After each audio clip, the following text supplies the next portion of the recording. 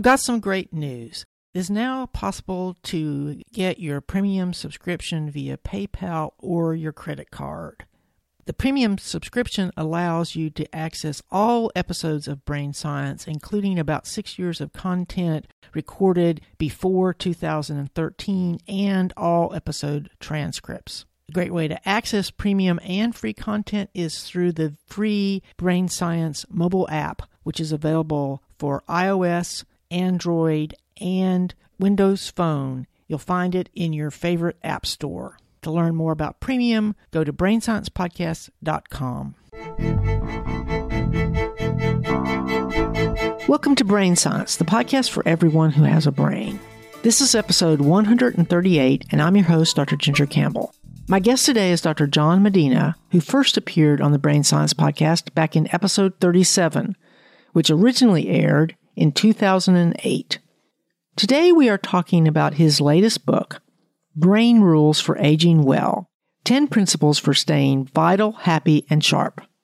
Even though this episode is less technical than some recent podcasts, I will come back after the interview to review key ideas and to make a few announcements. As always, you can get complete show notes and episode transcripts at brainsciencepodcast.com. And you can send me feedback at brainsciencepodcast@gmail.com. Welcome back to Brain Science. Do you realize that it's been 9 years since we last talked, or maybe a little bit over? I think it was when Brain Rules first came on, wasn't it? 2008? Yeah. I'm looking forward to talking about your new book, Brain Rules for Aging Well. But before we get into that, do you mind telling me a little bit about what you've been up to since we last talked? Yeah, well, some of it's the same old, same old. I'm still at the University of Washington in the Department of Bioengineering. My research interests are the same as they've always been, the genetics of psychiatric disorders. I've spent a long time thinking about how the brain develops in the womb and then what happens when things screw up and years later a psychopathology comes out. I've written a couple of books on aging. In fact, my first book with Cambridge University Press was called The Clock of Ages. It's hopelessly out of date, and no one should read it. But I've also written one on Alzheimer's disease, and then finally this one, Brain Rules for Aging Well. So been up to a lot of stuff, and similar stuff all at the same time, I guess would be the way to say it. Well, then you really need to listen to my most recent episode, because do you know the work of Seth Grant? Oh, you bet. Did you get a chance to interview him? Yeah, we just talked about his new paper, the one about the genetic lifespan calendar. Oh, yeah. It's interesting, isn't it? Yeah, if that's replicated, that's going to be big. Yeah, he's could be up and coming. And if it isn't replicated, he'll still have a chance to get at it. I mean, there's other things to do. I assume you're talking about the one at the University of Edinburgh, yeah? Yes, and that's actually the third time I've interviewed him. He's one of the few basic scientists that I interview just because it's easier to interview people who write books, to be honest. You know, it's really funny. If you have his genes to cognition thing is we share same research interest space. But I find that if you find scientists who've chosen to write books about it, what they do, and it's for a lay audience, they've really learned to put precision and accuracy on different beds of efficacy, if that makes sense. You can't ever lose your accuracy, but sometimes you lose the precision if you have to make a metaphor for audiences that are not medically trained or that are not basic scientists. But he is unusually skilled at making complex things comprehensible. So that's why I interview him, because he can make it so that audiences of diverse backgrounds can get a lot out of it. So that's one thing I really appreciate. And that's one of the things about people who decide to write books, is that they have a certain communication skill that is really important. So you want to talk a little bit about your latest book and give us a little overview? Sure, you bet. Well, the whole idea of actually, the inspiration for the book came from essentially two numbers. Here's the first one, Ginger. I'm 61. Well, I am 61 also, so... Are we the same age? Oh, wow. Well, then you've noticed, as I've noticed, that there are certain things that are going on cognitively that are changing. And I've noticed it for a while, and I actually know a fair amount about what's going on with it. I know when I go down to the basement to pick up something from the pantry, and I get down to the basement, go through a doorway, and I completely forget why I was down there. And I know that happens to lots of people too. And the question you can ask is, what's up with that? Why does that occur? And because it's that memory skill, or that memory experience of forgetting why you did something in terms of working memory is something that erodes as you get older. So the first one was just to be able to talk about that some. But the second one comes from a statistic. That would be the second number. And we know that anywhere between 25 and 33% of the variance in the genetics, if you will, of human lifespan is directly attributable to genetics, directly attributable to how well you chose your parents. But if it's only 33% of the variance, that means there's a whole lot of it that is your ability to transit through the aging process that has nothing to do with how well you chose your parents, but your lifestyle and kinds of things that you can do that aid and abet, that can slow down, in some cases stop the erosion, and in some cases even improve where you were above baseline. So what I decided to do, Ginger, was to write about that space. What do we know? We know 10 things, I think, about how the brain processes information that would make a powerful sense of being able to fill in that space. And so I decided to write a book about those 10 things. So we'll talk about some of them, and we may skip some of them because I doubt that we have time to do all of them. I'm going to try to focus on, especially on some of the ideas that maybe haven't gotten a lot of press already. Can you start out by just maybe talking a little bit about the basic principles of aging and how it affects the brain, just sort of a big picture? Sure. Well, we've known for a long time that the aging of the brain follows a very particular pattern. Your cognitive peak is probably about between 30 and 35. And then after that, there's a slow decline in cognitive processing. We think that natural selection only occurred to about age 30 to 35, and that everything else is genetic. Here's the reason for that, we think. Between ages of 0 and 30, your body is open for business 24 hours a day, 7 days a week, and the metabolic processes create errors. And those errors are usually repaired. For the first 30 years of your life, the repaired people, the repair molecules, can keep up with the damage that occurs.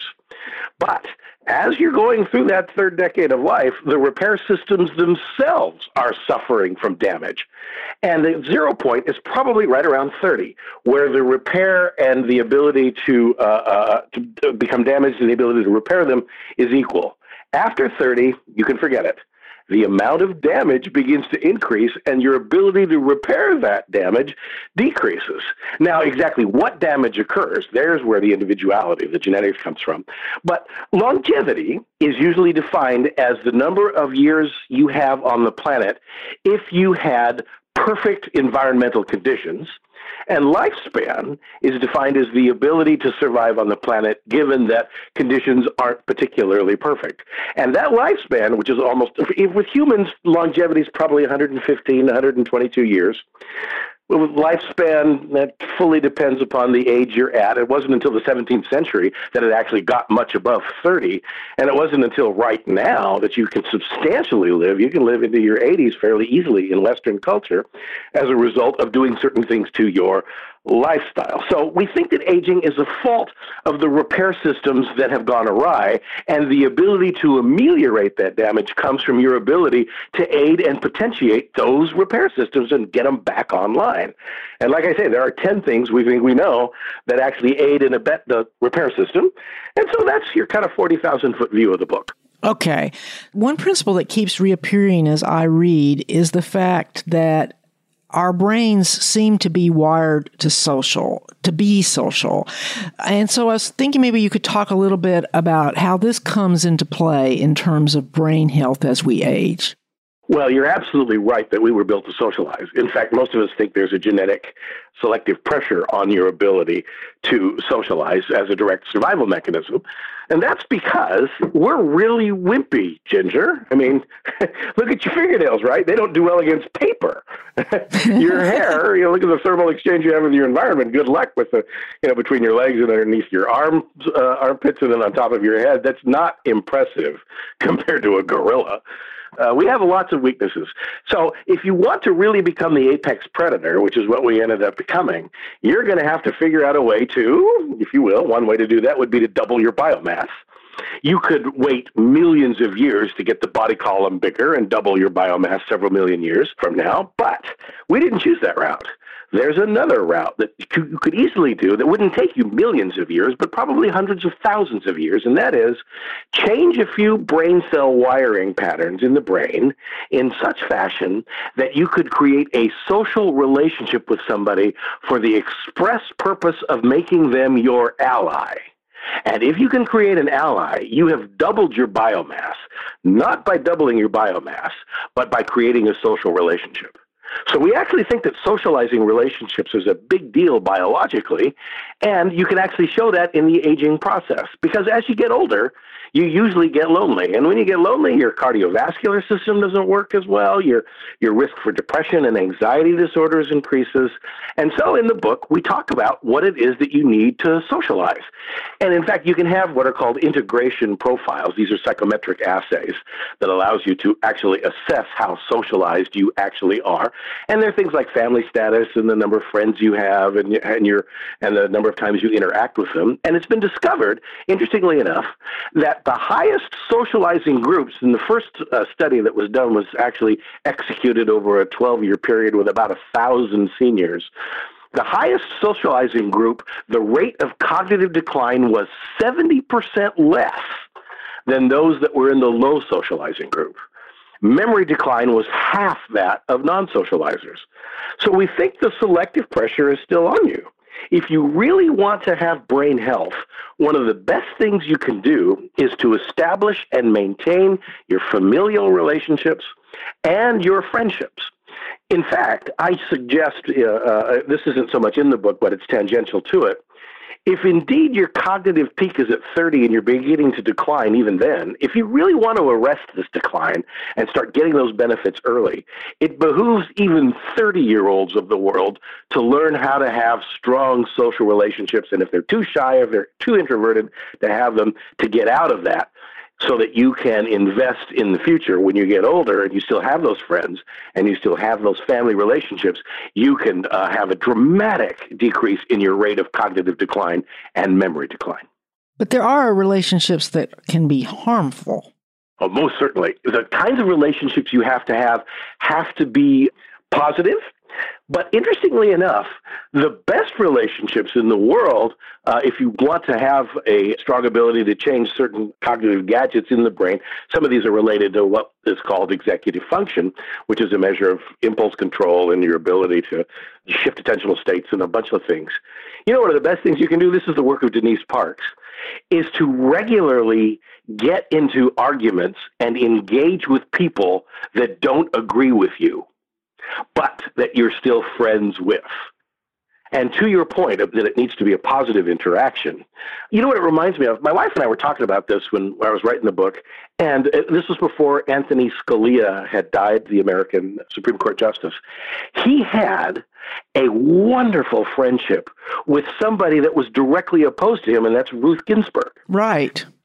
So friendly was that, Ginger, that they actually wrote a play about it that the two of them went to see. And that upholding of friendship, even though they disagreed with such strength that it could actually change the future of the United States, even still, that's the kind of thing that Denise Parks gets a hold of when she says, she actually calls it a name, she calls it productive engagement. So if you have a friendship and you have a disagreement on a regular basis, that is just brain candy, man. The brain just loves it, and it's a form of socialization.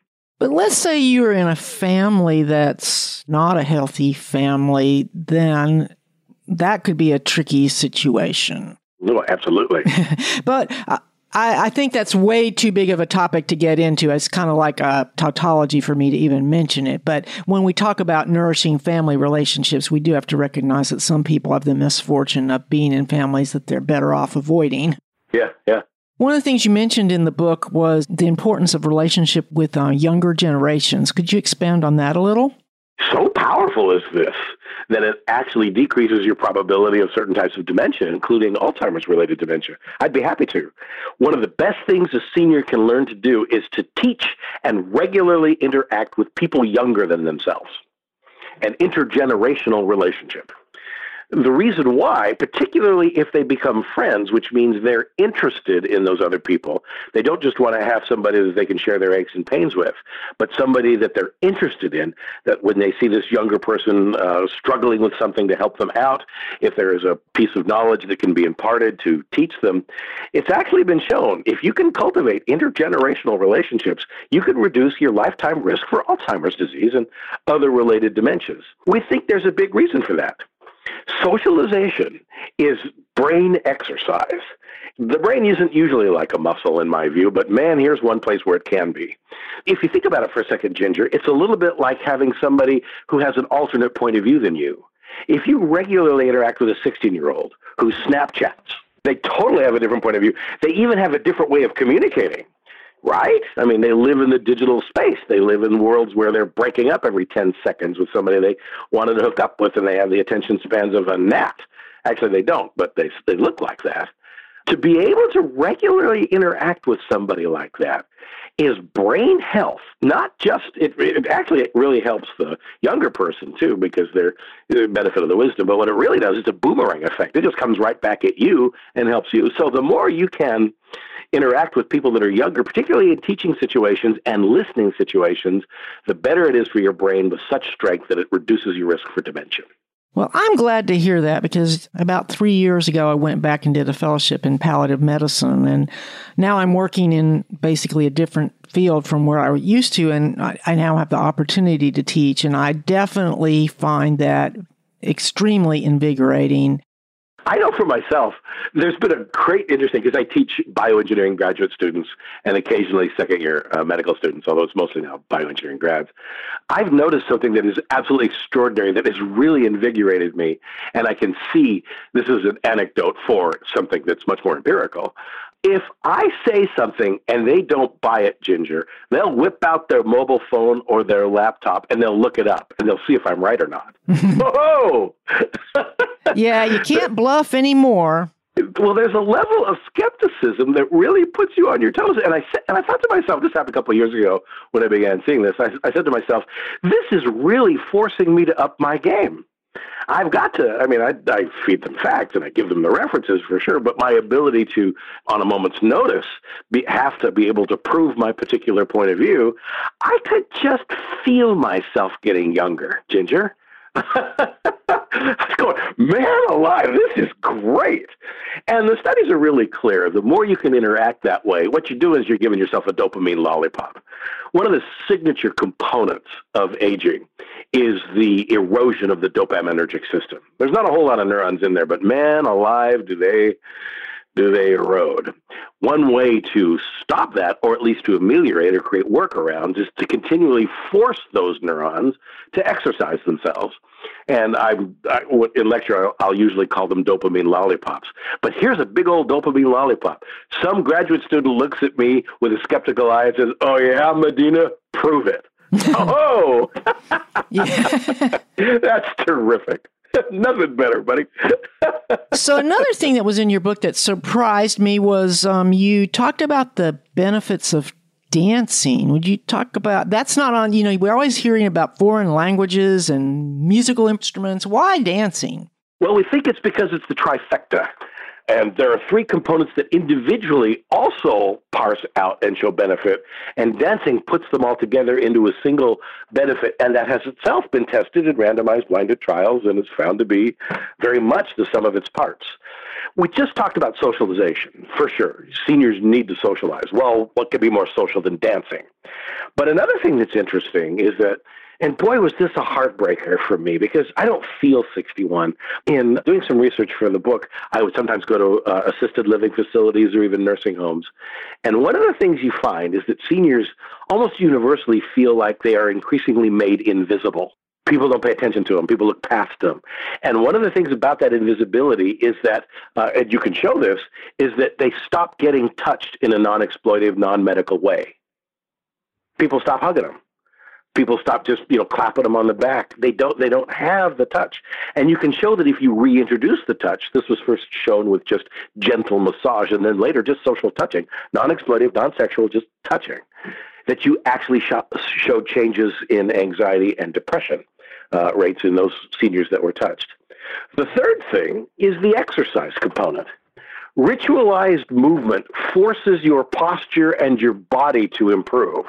And in fact, when you show all three things, when you've got relationships that are socialization that's occurring, and you've got touching, and you've got exercise, by golly, all three of those, Ginger, are in one activity, and that is get off your butt and dance. Okay, I think I have a friend who's really into the tango. I guess I'll have to figure out how to take one of her classes. Well, if you do, you will show posture and balance will improve by about 25% over non-dance controls. Medically, it's important because you reduce the number of falls by 37%. No kidding. You can have all three of those, touching, exercise, and social relationships in a single activity. So, yeah, I suggest over and over again that, and you can't just go out there dancing and sit there and wiggle in front of each other. You know, you actually have to coordinate. Okay, makes sense. Back onto the dopamine lollipops, talk about gratitude. Oh, yes. This is the work of Marty Seligman. There are two components to it, both of which gives dopaminergic spikes, and you can measure these. The first one Marty suggests in terms of gratitude is that every night when you go to bed, write down three things you're grateful for the day, or just in general. But not only do you write them down, if you just make it as a list, like you just jot down something, the effect Marty shows is not seen. What you have to do is that you have to write down why you're grateful for that event. So if you write down what you're grateful for, say you're grateful for the phone call you had with your nephew. Mm-hmm. And then you write down why. And the reason why is that you realized he's now in college and he's a grown young man and he's made it. And that makes you happy because you were worried about him. You know, whatever.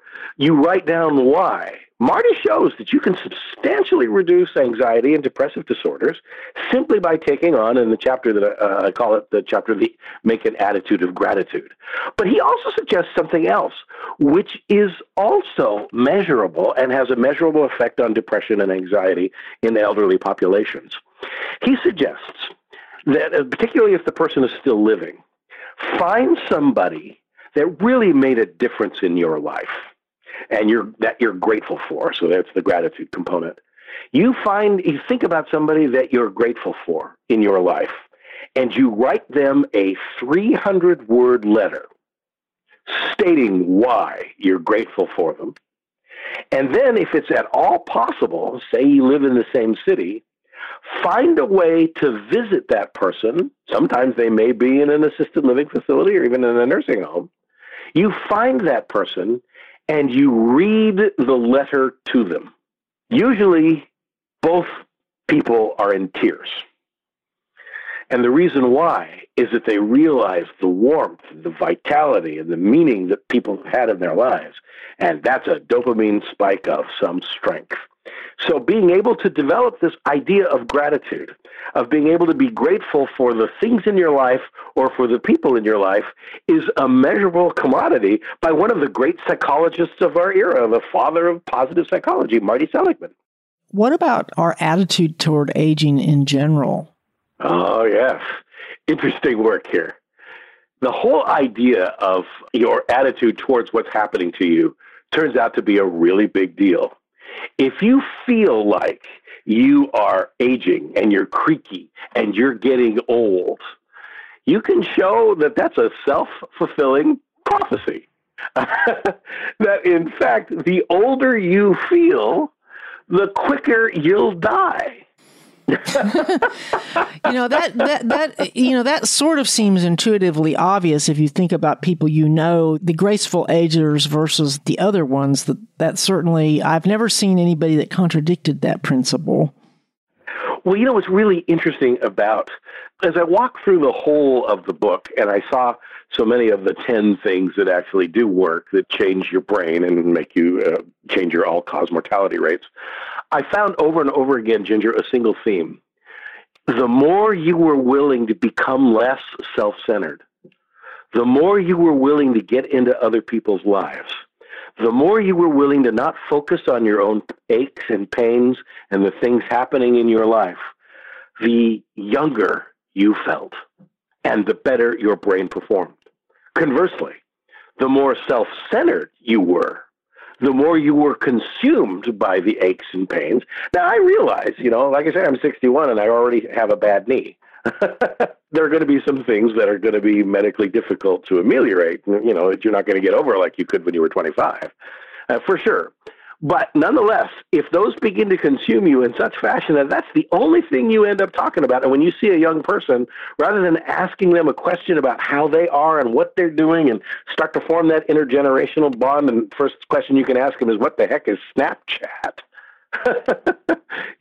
The more you become self-centered, the more likely you are to die more quickly. You'll feel your own aging, and the data are actually pretty clear about that. I actually talk about it in the book, as you know.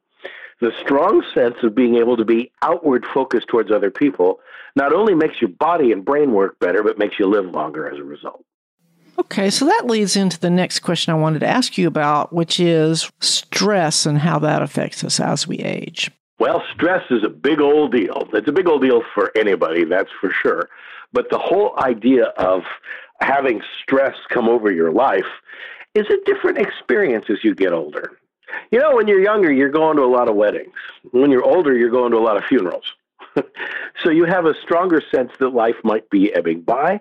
And as we discussed in Brain Rules, man, that is like 9 years ago, isn't it, Ginger? It's been a while. The research is really clear. It's actually not the presence of stress that gets you. It's your ability to feel in control of the stress that gets you. So the more out of control you feel, and as you get older and some things are no longer working as well, that out of control can come at you. That's the stuff you got to work on. And so I suggest in the book something extraordinary. In the last 8 or 9 years, since the last time we talked, I have become increasingly impressed. I've always been impressed with Jon Kabat-Zinn, no question about it, but also increasingly with Dave Cresswell and others who have actually taken Jon Kabat's ideas of mindfulness and have put some neurobiology underneath it. And now I recommend heartily that most everybody that is beginning to feel out of control over their lives, that they become a minor scholar in Jon Kabat-Zinn land. Now, mindfulness, which has now been tested in randomized blinded trials and shows powerful effects on anxiety and depression and executive function. I mean, there are all kinds of things that mindfulness does. There's even, I don't mind folks buying my book for sure, but there is a book for your listeners that are stressed that, man, I would really recommend. It's called The Mindful Way, and it's by Teasdale et al. With a foreword by Jon Kabat-Zinn. Believe it or not, this is a workbook that is also a research instrument. It has been used in the past, an 8-week course in mindfulness, to show changes in depression and anxiety and executive function in elderly populations.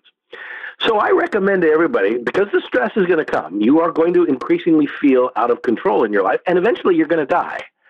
That's about as big a feeling of being out of control as I think you can get in the human experience. Nonetheless, mindfulness, the ability to practice these techniques that Jon Kabat-Zinn came up with a long time ago. I'll give a quick overview of what some of those are like, mostly because they involve certain types of meditation practice, and certain types of meditations don't work. That's why you have to follow the research instruments in order to get the results of Cresswell and Kabat-Zinn in an earlier era. It's, as you undoubtedly are aware. Have you done a mindfulness interview before? It's been a long time, but so you might as well start from scratch. Sure. Okay, well, mindfulness, when you go through the 8-week course, and I'll just give a quick summary of it, but I do it myself, and I'll show you a result that happened. First of all, you do your standard deep breathing exercises, which, of course, is going to change all kinds of relationships in your peripheral nervous system. You do the deep breathing exercises, but mindfulness is actually fairly aggressive. It doesn't ask you to empty your brain. It doesn't. In fact, it tells you to focus your brain. For some strange reason, they like to focus on raisins. So you're literally going to pick up a raisin and you're going to look at it and you're going to stare at it and you're going to take a look at the angles of light that are coming off it and its shape. You're going to find as much about that raisin as you can in the idea of being able to focus on the present. And here's the really cool thing about mindfulness. It'll ask you to focus on the raisin, but mindfulness knows darn well that you're not going to stay on focus, especially at first. your mind is going to wander. It's going to wander in all the things that are bugging you.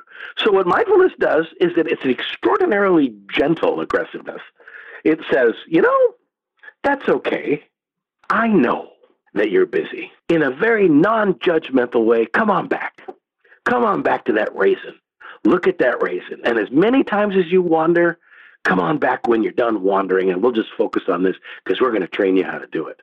And so there's a whole 8 weeks about that. The two large characteristics are the ability to concentrate on something and the ability to be non-judgmental about the things in your life. And I'm way oversimplifying. But I will show you, perhaps, or tell you an example that happened in my own life as I began practicing it. As you know, Ginger, I live in Seattle, and Seattle is getting really crowded, and so the freeways are nuts around here. I'm driving to my office at the University of Washington, and immediately as I started to practice this mindfulness stuff, somebody cut in front of me, and normally that just pisses me off. For some reason, it just bugs me. Particularly if it's some old fart in a car as old as I am. Some young kid, some undergraduate, because I live in a U district. I totally can get that, and I don't mind it at all. But if it's one of my colleagues, I don't have a whole lot of mercy. And usually I would just go haul off. But about the third week into this 8-week thing, this was hysterical. As soon as some guy cut me off, and normally I would just have an autonomic spill on him, instead, I started breathing deeply, and immediately a raisin came to mind. That's wild. And I calmed way down, and I felt it gently just coming back as instead of just, honking or being more aggressive or riding his bumper or something I might normally do, instead I backed off. And I was gentler towards not only him, but also me. Mm-hmm. And I began to see that even though I was out of control of the situation, by golly, there were some really cool things. And I thought to myself when I got to the office, I was going, man, this stuff's getting reflexive. I love it. So I encourage, that is an anecdotal illustration of something that can be shown empirically over and over again in such strength that David Creswell, he's a terrific imager and has done a fair amount of work on the subject, can actually show that you're changing the recursive loops. When you get into an anxiety rumination loop, you're just thinking about the bad stuff over and over and over again. This breaks it because it forces you to focus not on what's bugging you, but on some stupid raisin. Or they actually have something called a body scan. So you're actually looking at various parts of your body for a period of time and calming you down and learning to make that reflexive. So I recommend and put in the book heartily, the stress is going to come because getting older is not for sissies. Nonetheless, mindfulness stuff can really take the edges off it. In fact, it take all the edges off of it and make you glad you're alive. What about that experiment that actually showed that the intentional blink gets shorter? You can show that you can get changes in the ability of the attentional spotlight to work and fixate on various topics. So what you can show as you get older this is so related to processing speed that there are actually several forms of this. But in general, the attentional blink changes as a direct result of your ability to understand, your ability to concentrate. So the attentional spotlight, which as you may know is a normal part of the attentional state as a neurological relationship between the parietal lobe and Brodmann area 10 of the prefrontal cortex, you can enhance the attention and get a smaller attentional blink the more you do mindfulness. Isn't that cool? This is part, when I said executive function is part of, has in it the ability to attend a particular stimuli. After mindfulness-based practices, it changes so many different things that you can actually percolate into a whole range of cognitive functions directly related to executive function. One of the biggies is the ability to look at a whole range of variables and that are all disparate, that are disorganized, and immediately put them into a heuristic where you're looking at just a detail and thus organize your environment. I'm convinced, Ginger, since that part of executive function is a very powerful part of quantitative reasoning, my guess is your ability to do math improves simply by creating a smaller attentional blink and as a direct result from your mindfulness training. No kidding. What about whether this will also extend into the area of memory, because it seems like a lot of times our memory problems are indirectly related to failures of attention. Well, executive function, one of the cornerstone components of executive function is working memory. So the ability for short-term memory for your ability to attend to a particular stimulus and stay at it for a longer time is deeply improved every time you show executive function improvement. There's actually another way to get at working memory that completely surprised me. And it's the first time ever in my entire career of writing books, and I think I'm on number 12 now, is a nutritional argument. The reason why I say that is that I have been skeptical for so long about nutrition. I use it as my whipping boy, St. John's wort. Go ahead, regulate the thing, will you? Right? I mean, people buy this stuff off the shelf and they don't know what they're eating. But more importantly, the nutritional work itself has been so woefully underfunded. I believe deeply that nutrition has a lot to say to us. But when you've got complex, even in wine, you do an HPLC and you'll get like 100 different spikes, meaning that there's all these different chemicals in it, probably a quarter of which we don't know very much about. And you ingest that into a metabolic profile that is so uniquely genetic to each person. Yeah, looking at grelins and orexins and leptins, I mean, those ratios are all different in different people. Your metabolic profiles are different. The amount of uncontrolled or uncontrollable currently variables is so strong that I thought to myself, I'm not touching this for a long time until somebody can turn it into a science. Well, shame on Dr. Medina. I can't say that anymore, Ginger. Here's the big reason. A couple of years ago, you may have read this too. Did you read it in the New England Journal of Medicine? And also, there's an editorial about it in JAMA about the Mediterranean diet. Have you seen that stuff? I am vaguely familiar with it. For your listeners who may have not read that stuff in a while, when I first read about it, I put the paper down and I said to myself, holy crap, I'm going to have to change my mind about how I view nutrition research. The reason why is that there was a beautiful study started in Spain, and I think it was over on this side of the Atlantic also, that showed powerfully with randomized blinded trial. I think the first trial was 300, but eventually it was much larger. The New England Journal of Medicine actually has in it something called the Predimed diet, showing that those people who ate that stuff had less cardiovascular disease, less strokes, they lived longer, and then when they began looking at it as a dose, i.e. we're going to feed you the Mediterranean diet, in a randomized blinded trial, showed that the Mediterranean diet actually improved working memory. No kidding. Mm-hmm. And that's the first time I've ever seen it. That was done in a responsible way in randomized blinded trials with a sufficient N that you were actually tamping down the variables that I used to make as a whipping boy all the time. Here's the bottom line. In fact, another one that's come from that's called the Predimed diet. There's another one that's now called the Mind diet. This is from Martha Claire Morris working in Dave Bennett's lab. They're in Chicago. We're able to show that the Mind diet, which is Mediterranean and also is really majors in berries, interestingly enough, dramatically lowers people's risk for developing Alzheimer's. No kidding. So not only are you changing working memory with the Mediterranean diet, you're also lowering the pathologies. And again, that's the first time I've ever seen this stuff. Now it's been replicated and now it's starting to be extended. And I said to myself, John, you will do a disservice if you don't put this in your book. So I did. So eat a Mediterranean diet, Ginger. I'm sorry. I am going to take my chances on that one because I am very much a believer in going low carb and healthy oils. Well, the Mediterranean diet specializes in vegetables and fruits. It loves them a lot. If you're going to have any kind of meat, it's got to be white meat, as you may know, a little low on the pasta, so maybe that's in alignment with some of the things you're thinking of. And if it has to be grease, it has to be olive. So make it olive oil. And if you're going to have more proteins, it's better to have more nuts than not. I'm always trying to push the boundaries of what I know and to learn as much as possible. I know that's the same for many of you, which is why I highly recommend the Great Courses Plus with its unlimited access to stream or download thousands of fascinating video lectures on topics like science, psychology, history, even cooking and photography. So with the Great Courses Plus, I can learn more about anything that interests me from passionate, engaging experts whenever I want. My guest today, Dr. John Medina, actually has a wonderful course in the Great Courses Plus that's called Your Best Brain. John, would you tell us a little bit about that course? Oh, I'd be happy to. This is called Your Best Brain is the name of the great courses that I did.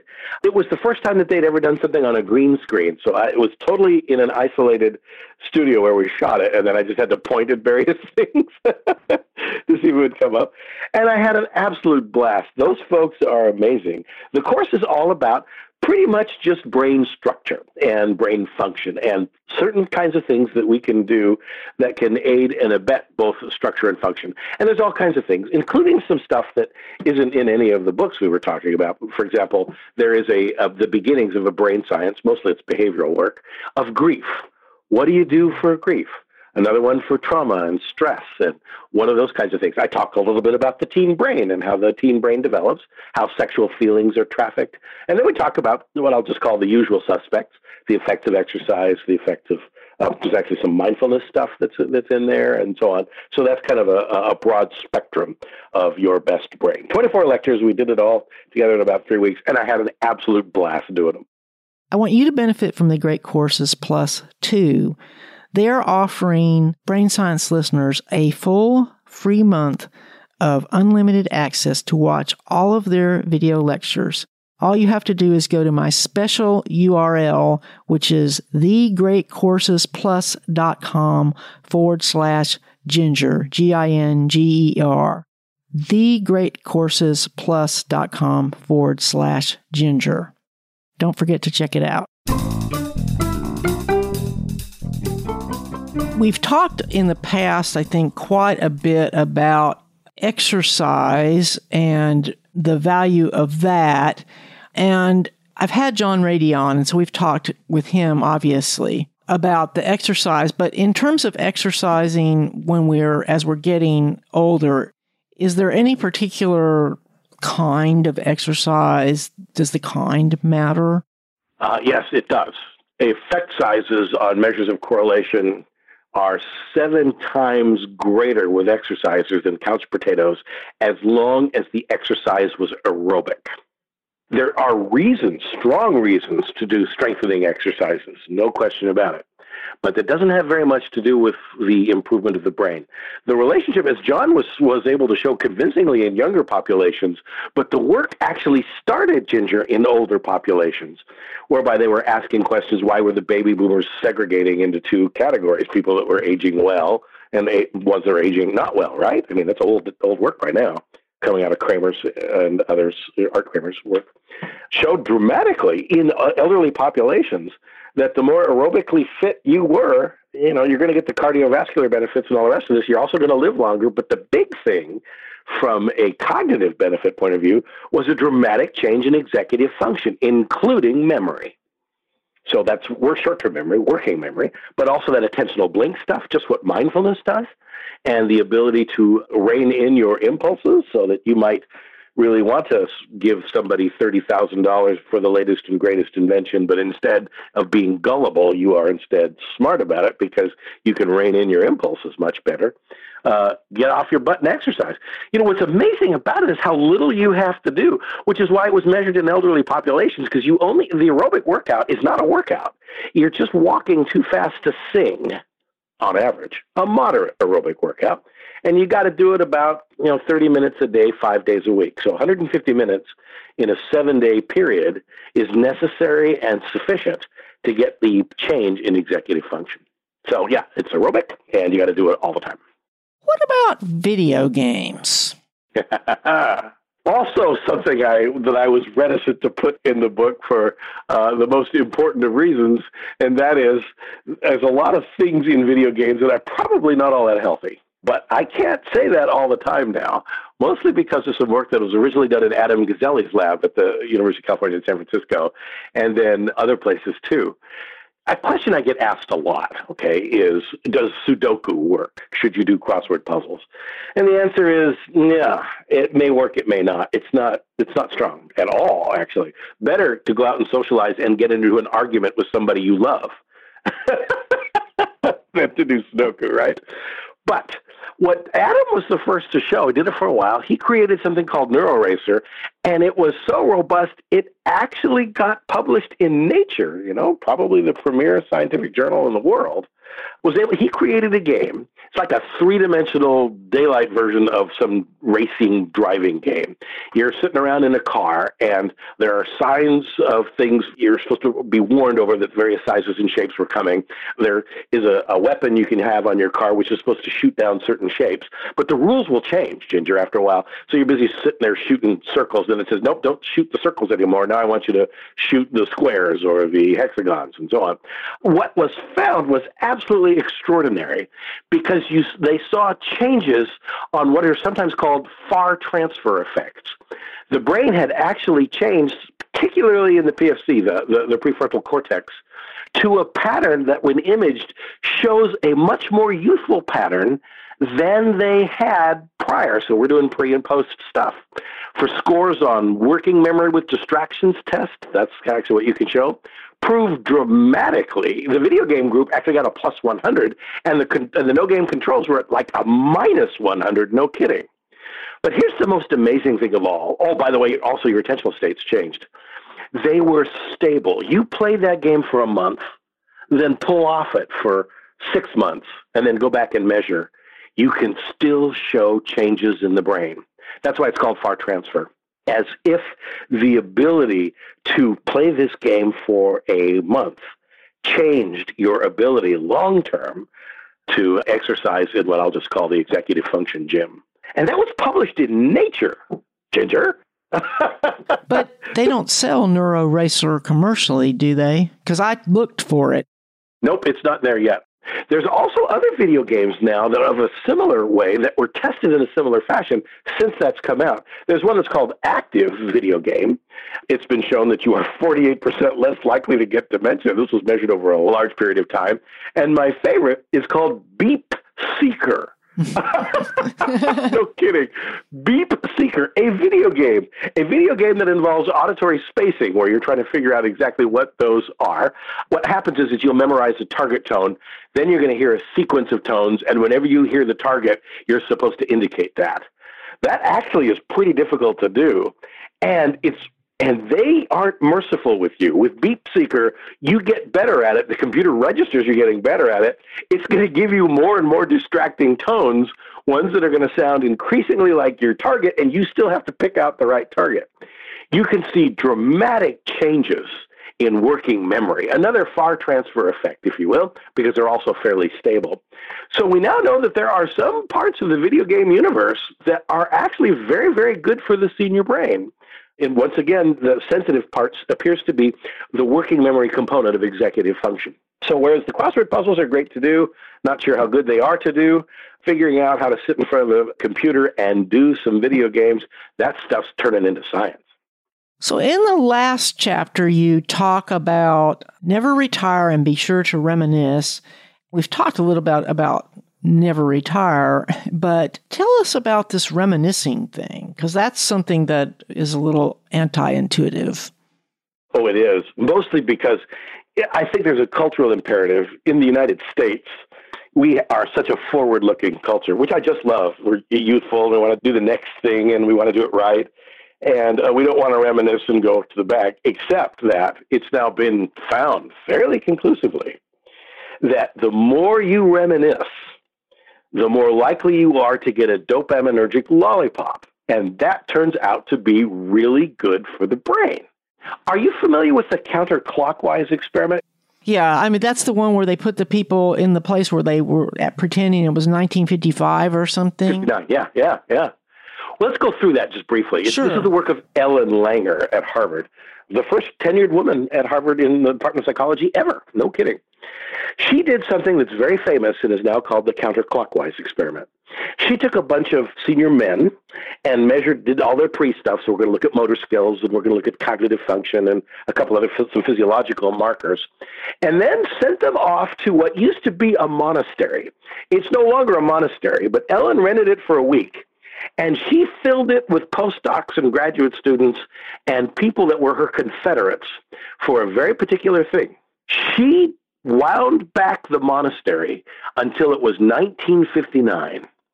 1959, even though I think the first experiments were done in the mid-'80s, because she wanted to ask the question, what does the effect of revisiting older memories at a time in what's referred to often as the reminiscence bump, if you were to calculate how good your memory is in terms of both the number of things you remember and the fidelity of that remembering, almost everybody remembers the best at between the ages everything that happened to them at the ages between 15 and 29.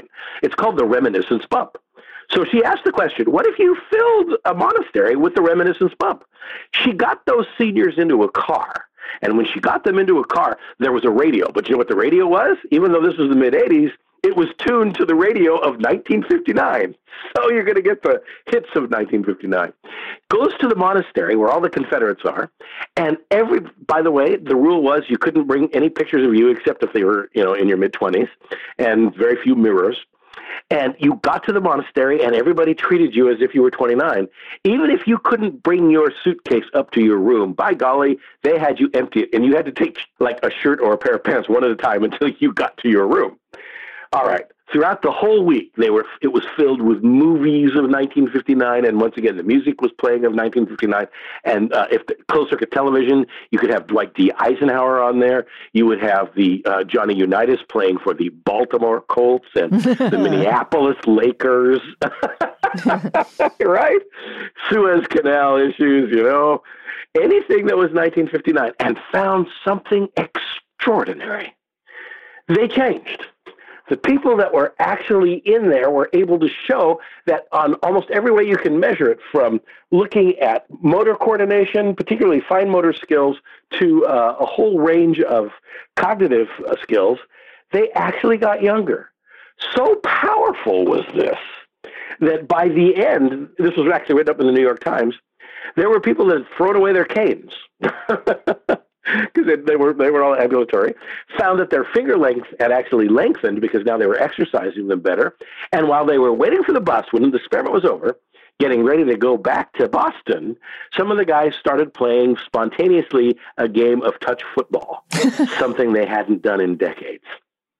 And this is because we now know the more you reminisce, the more you're going to flood your brain back with the dopamine that has been declining for years. And since dopamine is involved in motor function and it's involved in learning as well as rewards and pleasures, being able to reflood that back in. So at the end of the book, Ginger, I actually recommend that seniors dedicate a room in their house, calculate the reminiscence bump, so get an exposure, which would be anything between 15 and 29, and fill that room with the reminiscence bump, with the music of that bump, with the posters of that bump. Eat, for heaven's sakes, those stupid Swanson TV dinners. Remember those? Those spoiled things. Oh, yeah. The smells, the olfactory and the gustatorial sensations that you had been printed on between the ages of 15 and 29, and watch your brain change, and no kidding. There's a lot of good stuff in there. I'm glossing over some of the details, but you can read about it better in the book. But we now know reminiscence is good for you. It's not going backwards. It's actually making your ability to go forward a much more pleasant experience. And that was a big surprise. Yeah. It's counterintuitive. Most of us don't think that way at all. That's why you have to do the research, right? Right. What else have we left out that you really want to say today? Well, I think just in general, there are lots of things that you can do. For example, dead tree reading. By that I mean reading a dead tree book. If you can read it 3.5 hours a day or more, you're 17% less likely to die by a certain age, 23% if you do more. The reason why that has to be dead tree is that it has to be single use. You can't break out your iPad and start looking at it, and then an email comes in, and then pretty soon you're distracted. We didn't talk about music exposure, but I'm sure your listeners are familiar with that too. But in one particular experiment, 4 months of learning to play the piano, where they were taught theory and sight reading, and you showed changes in executive function, and people were less depressed. Then maybe one last thing, and that is learning a new language turns out to be pretty important. Bilinguals, their onset of dementia is delayed 4 years, 5 years compared to monolinguals. And so there's lots of those little breadcrumbs in the book, which we don't have time to go into, but are very much a part of the idea. You know what I'd like to say, if I could say anything in this book? We should redesign the way we do nursing homes and assisted living facilities. If I had a magic wand and could wave it over the entire profession, you know what I would do? I would turn every assisted learning facility and nursing home into a school where all of the stuff in the reminiscence bump, calculated to the mean of the people that are in there. You would be playing that music all the time. You would be playing all the stuff of the reminiscence bump, and people would be attending classes regularly and exercising. And you know what? Every Saturday night, Ginger, there'd be a dance. Ha! Ballroom dancing. And places where they could listen to the music that used to make them invigorated and have it invigorate them once again. Yeah, I think there's a little bit has been done with that, but now you've got the science to support it. Yep. And to be able to do it all at once in a single cluster, I think that has not been done. There certainly are places where you'll take a class or places where you might do a dance. But the one place where all of those things are done all at the same time is a school. And that's why I think that the metaphor of a school might be better than the metaphor of some place to die. If that makes sense. I see what you're saying. Where there's a feeling of you're going to learn something new and you can teach people things. You'll eat the right foods. There's a study hall for reading and a library where you can get this stuff done, and even a room for video games. How about that? And where you can play whatever Neuro Racer comes on. It becomes commercially available, or Beep Seeker or the active stuff. You can play those on a regular basis too. John, what's next for you? I have a book coming out on the teen brain this spring. And so after I finished writing this book, I actually wrote the two of them at the same time. One of the things that was really cool was that because I was now forced to look at the teen brain, and the question we're asking, it's actually a takeoff on something from Brain Rules years ago, asking questions about what a school would look like, right? Mm-hmm. If there was, if you took cognitive neuroscience seriously. Well, what would a high school look like if you took, now that we know so much more about how the teen brain develops, what would a high school look like? It wouldn't start at 8 a.m. It would not start at 8 a.m. It would start at 10 o'clock, minimum. And you would have classes that would be parenting classes for the parents of teenagers and teach them how their teens' brains worked. I would have a mindfulness class in there. I totally would. Mindfulness actually works well in the teen brains. And I would have a strong sense of the idea that taking how the brain works seriously should be the necessary design element rather than some stylistic thing or some fad that's currently going on. And in which case, I'm honking the same horn I honked 8 years ago, talking about how the brain works as the ability to change the way we teach. Yeah. So that's new. It's for the teen. And you know what, Ginger? It's made me younger. I bet. You have to hang out with the teenagers for a while. And I have. And it's been an absolute, I've learned so much from them. It's been such a fun experience. So that's what's next. Well, hopefully your publisher will send me a copy of that book in a few months. I have done some episodes on the teen brain, but, the science is always evolving, so I'm sure we could do with an update. Oh, well, I'd be happy to come on again. That'd be a great pleasure. John, I have really enjoyed getting to talk with you again, and I hope we won't go another 9 years before we talk again. Well, I tell you what, we'll come on, we'll talk about the teen brain in the spring. What do you think? That sounds like a plan. All righty. Well, Ginger, you have yourself a great day. It is an absolute delight talking to you, and it's fun to hear your voice again. You too. It's always fun to talk with Dr. John Medina because his enthusiasm is contagious. His new book, Brain Rules for Aging Well, is written in a very down-to-earth style, but it's full of useful information. If you enjoy Dr. Medina's enthusiasm, you might also enjoy the audio version of this book. I should point out that although this book is aimed at older readers, the principles are valid whatever your age. I do want to mention a few key ideas that stood out for me. First, we talked about the fact that the human brain is wired to be social. Engaging with others face to face is cognitively demanding and helps keep your executive functions at their best. Conversely, loneliness is bad not only for your overall health, but also for your brain. This means resisting this temptation to stay home and looking for opportunities to engage with the world and with other people. Dr. Medina also told us that practicing gratitude helps increase the dopamine in our brains, and the evidence is mounting that mindfulness meditation actually improves cognition. In the book, he talks about the ways our memory changes as we age, but we focused on things that we can do that help. Besides learning something new, he emphasized the benefits of teaching others. That's something I never thought about, but it is definitely true that teaching others is both challenging and invigorating. Ask yourself, what skill or special knowledge could you share with others? Medina also mentions that reading actual books for more than 3.5 hours a day has measurable cognitive benefits. I want to mention that there is an excellent chapter in this book about Alzheimer's disease that includes an overview of current research as well as 10 signs to look for. We didn't get into this, but it's a great chapter. We did talk about diet and exercise. When it comes to exercise, it's surprising how little it takes to make a difference. Anything you do to keep moving is a good idea. One final thought that I want to emphasize is the importance of having a positive attitude toward aging. Although Brain Rules for Aging Well is an easy, fun read, it's also chock full of useful science about the brain. As always, you'll find detailed show notes and episode transcripts on our website at brainsciencepodcast.com. You can send me email at brainscience@gmail.com.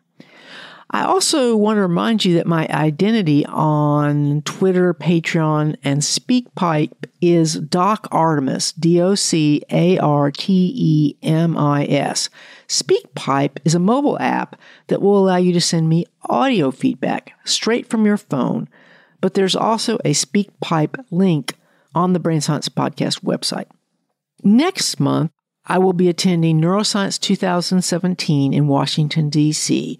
So if you're going to be in D.C. between November 11th through the 15th of 2017, please drop me an email so we can get together. Episode 139 will come out the last Monday of November, and I plan to share some highlights from this meeting. I'm still hoping to visit Australia in 2018, probably in late May or early June. So far, the only definite stop is the University of Melbourne. I've been asking for suggestions from my Aussie listeners, but I also have been thinking about trying to do a small travel group if there's enough interest. So contact me if you think you'd like to be part of this adventure. I do want to take a moment today to express my gratitude toward Lori Wolfson. Lori has been creating the transcripts for both Brain Science and my other podcast, Books and Ideas, since 2009. Those of you who use the transcripts know that she does more than transcribe what is said. She also adds many useful links. Unfortunately, Lori's having some health problems which have caused her to give up this job. I'm hoping we'll still be able to continue to have episode transcripts available for premium subscribers and Patreon supporters. If you've benefited from Lori's efforts over the years, I would love to hear your story so that I can share it with her. Meanwhile, don't forget to visit our new sponsor at thegreatcourses.com/ginger so that you can get that free month of access to their entire course catalog, including John Medina's course, Your Best Brain. That's thegreatcourses.com/ginger. It's great to have a new sponsor, but I continue to rely mainly on your support. So I have to take a minute to review how you can help. If you're a new listener, signing up for the premium subscription at $5 a month is a great choice because it gives you access to the entire back catalog and all the episode transcripts. For long-time listeners, Patreon is great because it allows you to make a monthly pledge and you get to choose the amount and you get new episode transcripts. Premium and Patreon supporters also get occasional bonus audio. Of course, if you prefer to make a direct donation, you can do this via PayPal or a check. Links for all of these choices are available at brainsciencepodcast.com/donations. But don't forget that even if you can't support the show financially, you can help by sharing this show with others and by posting reviews in iTunes and similar locations. Finally, I need to remind everyone to subscribe to Brain Science in iTunes, even if you currently listen via the free Brain Science mobile app or use another podcasting application. The reason that this is important is that Brain Science has recently fallen off both the science and medicine pages in iTunes. And that's related to the subscribers that are seen by iTunes. So getting back on these pages is really important for getting new listeners. So don't forget to subscribe in iTunes. Also, don't forget to send me email at brainsciencepodcast@gmail.com. Thanks again for listening. I look forward to talking with you again next month. Brain Science is copyright 2017 to Virginia Campbell, MD. You may copy this to share it with others, but for any other uses or derivatives, please contact me at brainsciencepodcast@gmail.com.